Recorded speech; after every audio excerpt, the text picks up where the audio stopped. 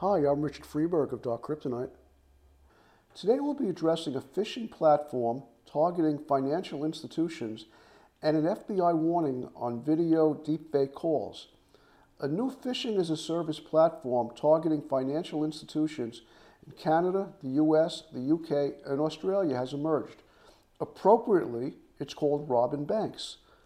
The site not only has email and text phishing kits aimed at Bank of America, Capital One, Citibank, Lloyds Bank, and Wells Fargo, it also has templates customers can use to phish and steal Google, Microsoft, T-Mobile, and Netflix users' passwords. One example of a scam is a text message sent to people purporting to be from a bank alleging unusual activity on their debit card.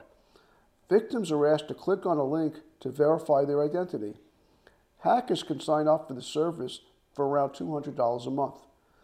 The FBI warned firms not to fall for deepfake video calls. Threat actors are appearing on online job interviews with faked images of talking people generated by real-time AI software. The software changes the face of the online image to make it seem like the image is talking. How can you discover a fake?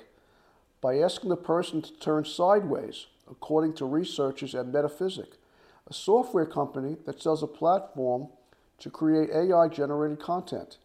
They say the current generation of facial alignment software can't accurately create a person's profile from a straight-on image.